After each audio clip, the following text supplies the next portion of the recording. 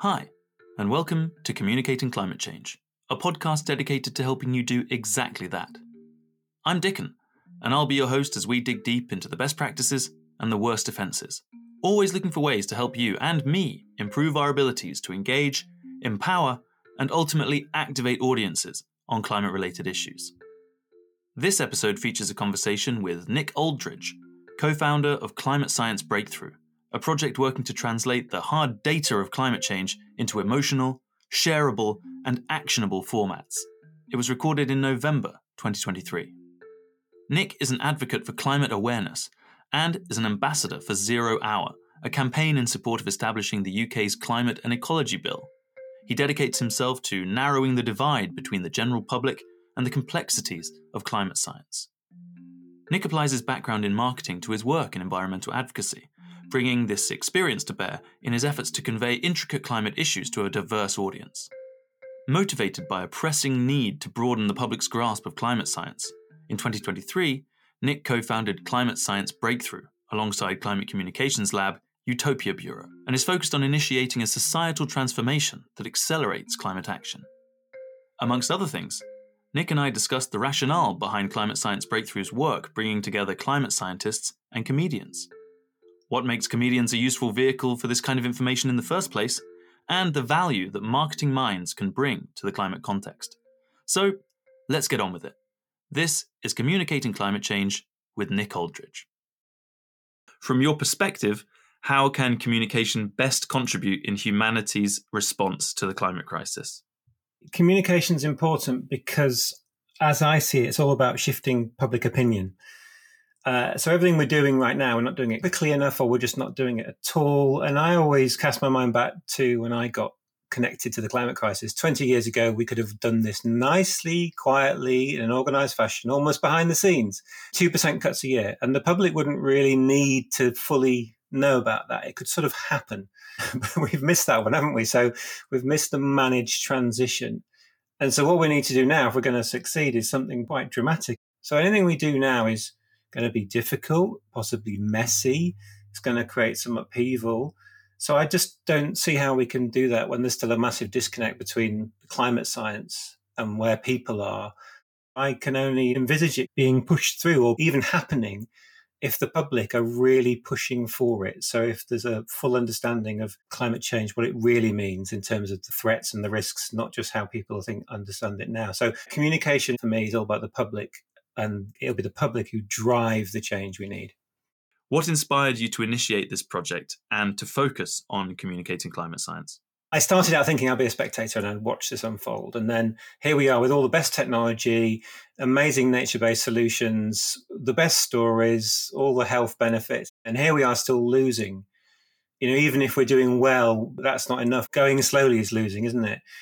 And so slowly I'm becoming more and more worried and concerned, then thinking, okay, I need to share what I know and get other people on board because we need more people to be thinking like me, not just people in the eco bubble. And so I started out thinking I would just talk to friends and acquaintances who aren't on this train. And I very quickly found that that's really hard to do without people thinking you're mildly hysterical or slightly unhinged. You know, if you talk about civilization collapse or the food system breaking down. So I look at newspapers. Okay, what can I send people? Oh, not everyone reads that newspaper, or that headline's a bit too screamy, or that newspaper's full of skepticism and denial. Then I looked at scientific studies and papers, some of which I read.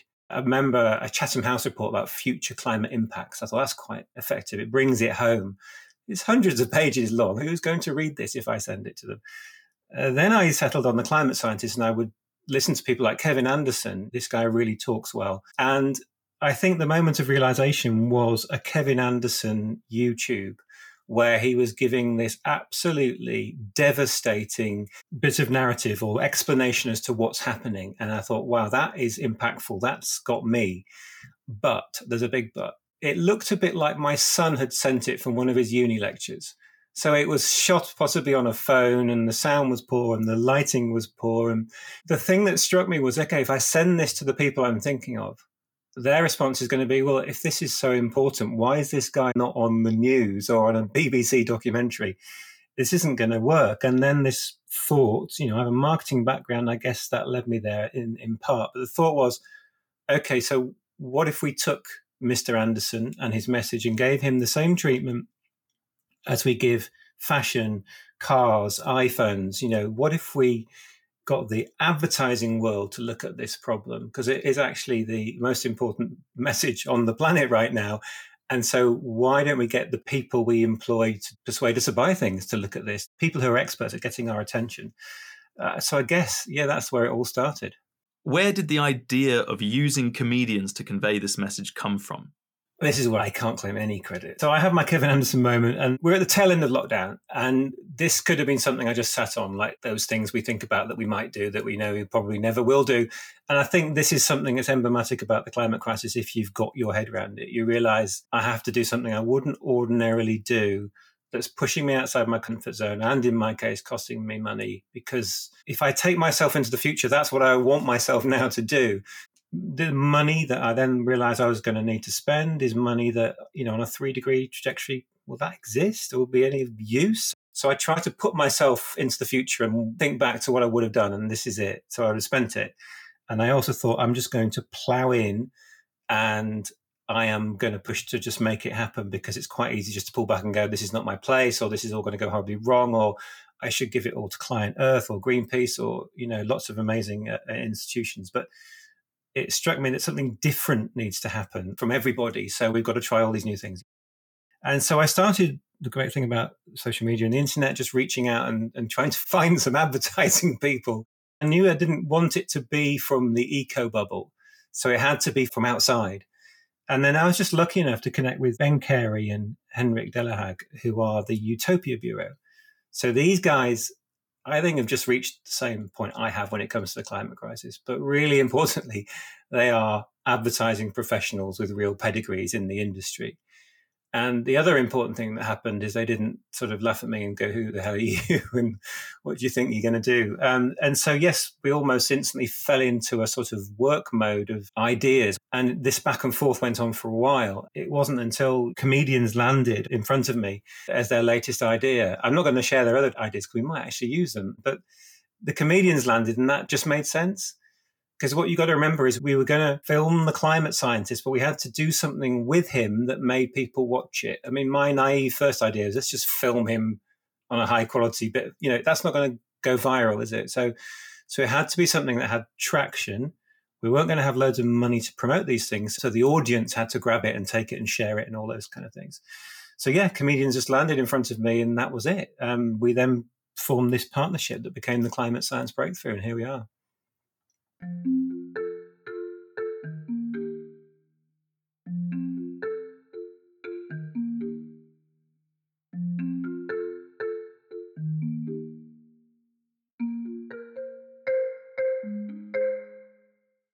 What do you believe are the key challenges in effectively communicating climate change to a general audience, and how does humour help address these challenges? Yeah, I think you've got lots of obstacles within society. So some people don't want to hear it, haven't got time to hear it, have got other worries. That's where the entertainment angle comes in. But also you've got this huge swathe of counter narratives or climate propaganda that's come from who. It's not that bad. Our emissions don't count compared to China. Renewables are expensive. We haven't got the raw materials, or they don't work, or heat pumps are rubbish. Then the thing they use to address anyone campaigning, they're zealots, they're fanatics. The models are all wrong. How many times do we hear that?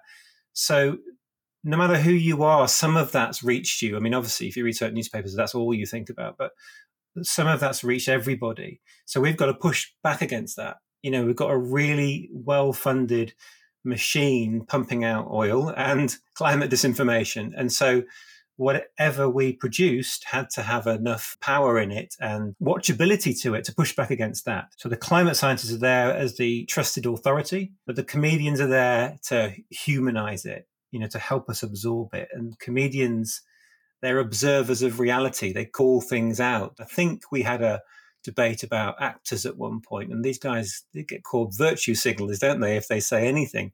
But comedians, you can heckle comedians, they can take that. So they stand up, they represent us, they observe what's happening in society and they call it out and they make it relatable and watchable. So I can't see, looking back now, we may be thinking about this in the future, but I can't see of a better medium that we could have used, really. Have there been any unexpected barriers or perhaps lessons learned from facilitating the collaborations between comedians and climate scientists? This is an interesting one. I mean, I'm working with two very experienced individuals, but for me, this is all completely new. But I did share with them the thought that the climate scientists just might not speak to us because they might think we were maybe going to laugh at them and not take them seriously. And I think just about everyone but one was interested and engaged. And I think that's touching on their frustration about not being heard. But it was the talent that was the problem. Loads of good comeback from comedians. As in interest. But then you have this point when you actually want to get them to agree to turn up for something. And don't forget, we're not paying the comedians or the climate scientists, but it was like a roller coaster. This one's interested. Oh, but no, they're not, because diaries. I have never heard of anybody who has a diary like some of the comedians we were trying to connect with. So that was difficult. But the one I was worrying about was, what is the climate scientist, professor level, going to do when the comedian starts ranting and swearing? And that made me quite nervous because they are turning up on a set with full camera crew, lots of people. It might be an environment they're familiar with. Some of them were, some of them weren't. But suddenly there's a moment when we had Professor Joanna Haigh for our second film, and Jonathan Pye started this absolute rant. And I just remember looking around going, oh, goodness, she's going to walk out. And she was properly laughing away in the corner. And I think that moment I thought, okay, it's all right. I think it's a relief and a release. In climate science, for all the right reasons, you have to be exact, careful, calm, calculated, all those things that we know and expect scientists to be. You can't get overexcited. It will dilute your message. So when you see someone reflect your message, I think they found that quite therapeutic. I think for a few of them, that's what they're feeling on the inside, but their profession simply doesn't allow them to act like that. How do you balance the need to convey the urgency of climate change with the use of humour, which can sometimes be seen as downplaying serious issues? Yeah, so we certainly didn't hold back. And this is an important one for me because I think it resonated with how I got here. So if you're going to take any of this seriously, the climate crisis, you have to sort of understand it fully, not just, oh yeah, climate change, that's going to happen possibly in the future. Doesn't it start in 2050 and it'll happen somewhere further away and, blah, blah, blah, I've got other things to worry about. I broke it down into 3 things that need to happen to you, I think. And I am semi-inspired here by Genevieve Gunter, the Renaissance scholar who takes a sort of more literary view of how to tell this story and tells us all we're being too number driven and you've got to turn it into an epic. And it's a whole nother conversation. But there's the bit where you understand the seriousness of it. To do that properly, you have to avail yourself of that information. And that, if you're human, will lead you to experience a deep sense of fear, almost trauma, isn't it? It's really quite primal at the sheer size and scale of this thing. But the other one is outrage, because you also need to know there are actions of others that are trying to stop us dealing with this, successfully trying to stop us dealing with this. In fact, I've put us into a position where it's now, an emergency when, as I said at the beginning, it could have been done in a much more sensible way. And then you've got a third element, which is hope, because we've got so many great tools. I mean, it's extraordinary. Imagine having this conversation if we didn't have all those stats that you can apply to the renewable technology or to something I'm learning a lot more about, nature-based solutions. They're extraordinary. Our toolbox is amazing.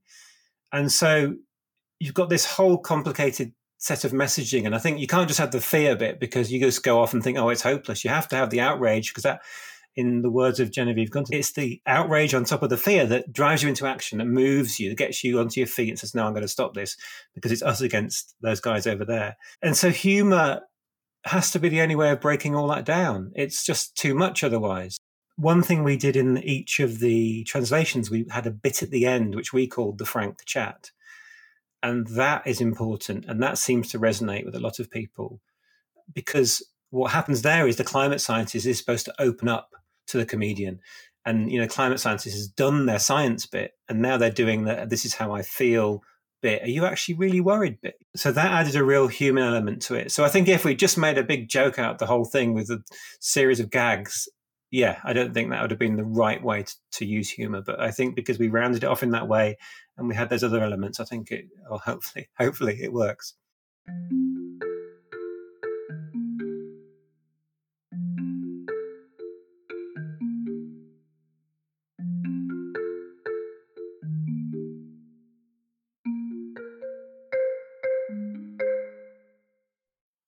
What has been the audience's response to this comedic approach to climate science?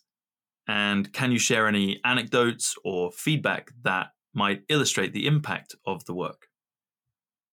Yeah, I mean, still trying to digest and analyze all this, but the niche film itself, we have reached well over 3 million in the 2 weeks since launch. I think the thing that really makes a difference is the big names that get behind it. So with the first films, we had Chris Packham calling them utterly brilliant, sharing them on all his channels, which is incredible. We've had recently Gary Lineker, Ellie Goulding, Rainn Wilson from The Office in the USA, and then Catherine Hayhoe, a fantastic climate scientist, but also an amazing communicator, actually. So that has been quite incredible. And there's also the geography of it. So quite a lot from Germany. I think Freddie Otto helped there.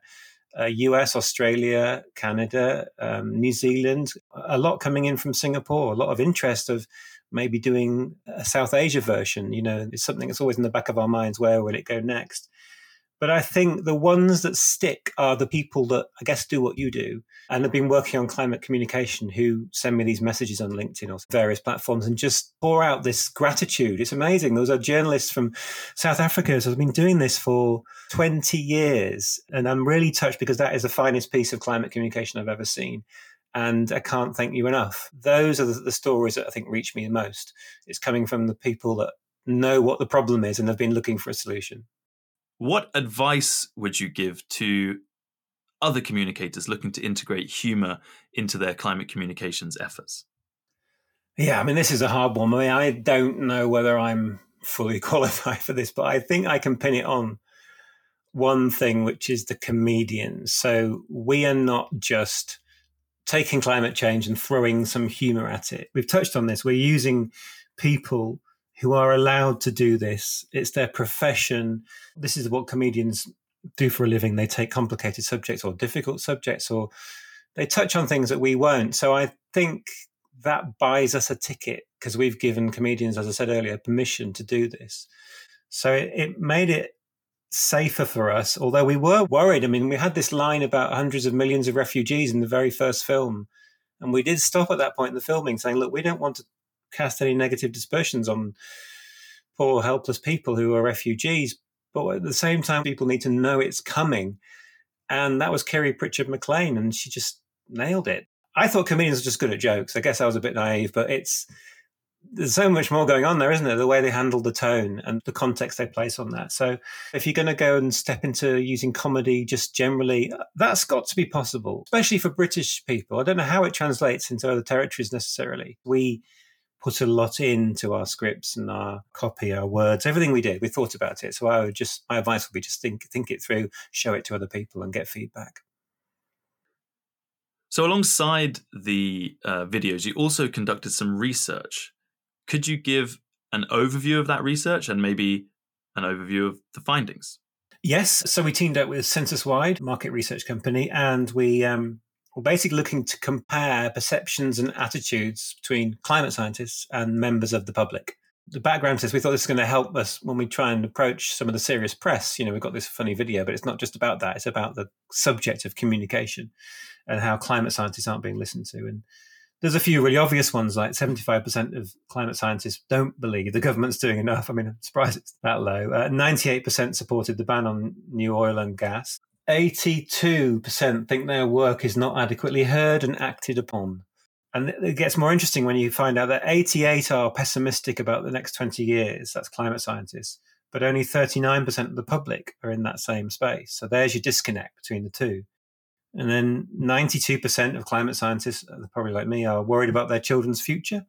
But 92%, funnily enough, also think that society has all the knowledge and tools to address the problem. Only 2% of the public can actually name a climate scientist. So that's why climate science breakthrough exists. I simply have no explanation to why they haven't been on Question Time, on the news, in documentaries, etc., etc. But they're not, and so therefore people don't know them and they don't hear the message.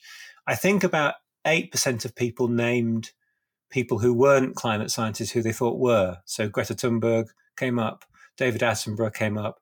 So they're naming people who repeat climate science, but not the people that do the work. I don't know if it's that people haven't been listening so much as it hasn't been presented in the format that they needed to have it presented to them in, like what you've done here.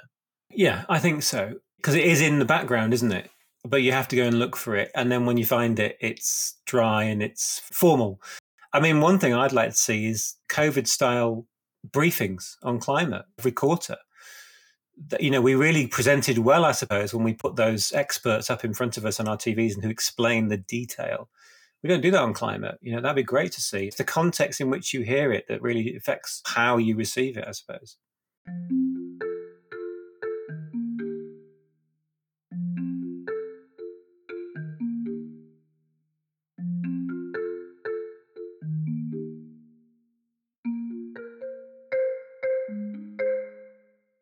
What's the single most important aspect of communication that we should be paying attention to in our communications endeavours? Okay, yeah. Weren't we cruel to the climate science community? They did a massive body of work and then we expected them to handle all the comms as well. I mean, that's not what they're trained to do. In fact, they're trained to do something quite different that almost stops them from doing what we then expected them to do, which is make it human and get us to digest it and hear it and listen to it. So, yeah, I think leaving it to the climate scientists to try and connect that with the public. Some of this is complicated stuff. Some of it's scary. There's lots of reasons not to listen to it. So that's part of it. But I think the answer also is you've got to link it to people personally. It can't be abstract. And we're often too abstract, aren't we? Parts per million and net zero 2050. It's all numerical stuff. I think we did make a mistake in not talking about how the impacts will affect people. And I think a lot of the climate scientists will say, well, that's not my job to say, extreme weather, therefore there might not be any crops growing in the fields because I can't go that far, So I think we didn't finish the piece. We didn't bridge the gap. We really missed a trick there. What's the biggest mistake that you see communicators make when attempting to engage the public on climate change issues? I mean, there's the obvious one, lots of dry data, lots of graph, lots of numbers. Lots of people like numbers, but you're only talking to a small percentage of the population. Usually the ones who already know it's a problem will therefore invest the time into reading this. But I think it might be shifting now, but I've always seen it as turning the climate science problem and then pointing it at something abstract like polar bears. I love polar bears. But how many times have you heard that as the answer to the issue that they're describing? There was a physicist on Sunday daytime TV, I forget his name. He was talking about a great talk about carbon budgets. I mean, that was a very unusual, so very succinct and eloquent on carbon budgets. And then the interviewer said, okay, so if we don't address that, what happens? And he said, well, then we lose things like the barrier reef. And I have my head in my hands. I mean, 99% of people on the planet have never or will never go to the barrier reef. They might know what it is, but it's not going to inspire them into action. Why aren't you talking about the food system, the financial system, our security, the billions of people who might move? There's so much you could talk about. So I think they often point to abstract things. And I think the other one is timescales. I mean, I don't know there's a great way to explain this, but that whole 2050 thing, it's all about what we do between now and when we get there, obviously, but it's just seen as a distant target. And we don't talk enough about how much we're burning on the way and therefore what the milestones are. I mean, don't we have to go half by 2030 and just explain what happens? You can't suddenly slam the brakes on right at the end because you already would have massively overshot. Those are quite nebulous and difficult things to explain. So I don't think there's an easy way of doing it, but I think we're missing a trick because we're not even trying to explain that properly. And that's why people are left with thinking, yeah, this is a problem. I don't quite get when it's going to be a problem, but it doesn't feel like it's going to be a problem anytime soon because it's not explained to me properly. So I'm going to worry about all the other things I probably need to be worrying about and not that.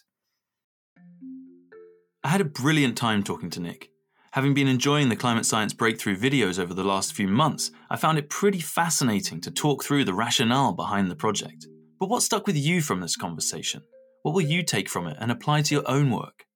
More than anything, Nick's personal stake in the whole thing and his commitment to trying something new and risky is something that inspired me a lot.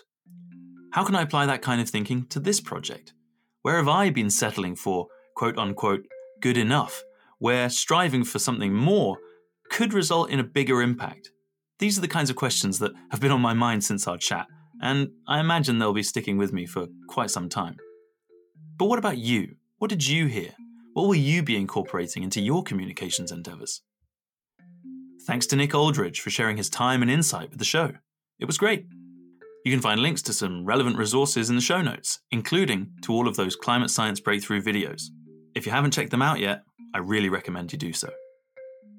Thanks also to you for listening to Communicating Climate Change. If you enjoyed this episode, why not leave it a rating or a review? You can find more episodes wherever you get your podcasts, or by subscribing so you never miss out. You can find Communicating Climate Change on LinkedIn too, and if you think the series would be of interest to friends or colleagues, why not point them in the right direction? Remember, each and every episode attempts to add to our toolkits to help us develop the skills and the determination that we'll need for this important task. So, be sure to stay tuned for more. For anything else, just head over to communicatingclimatechange.com. Until next time, take care.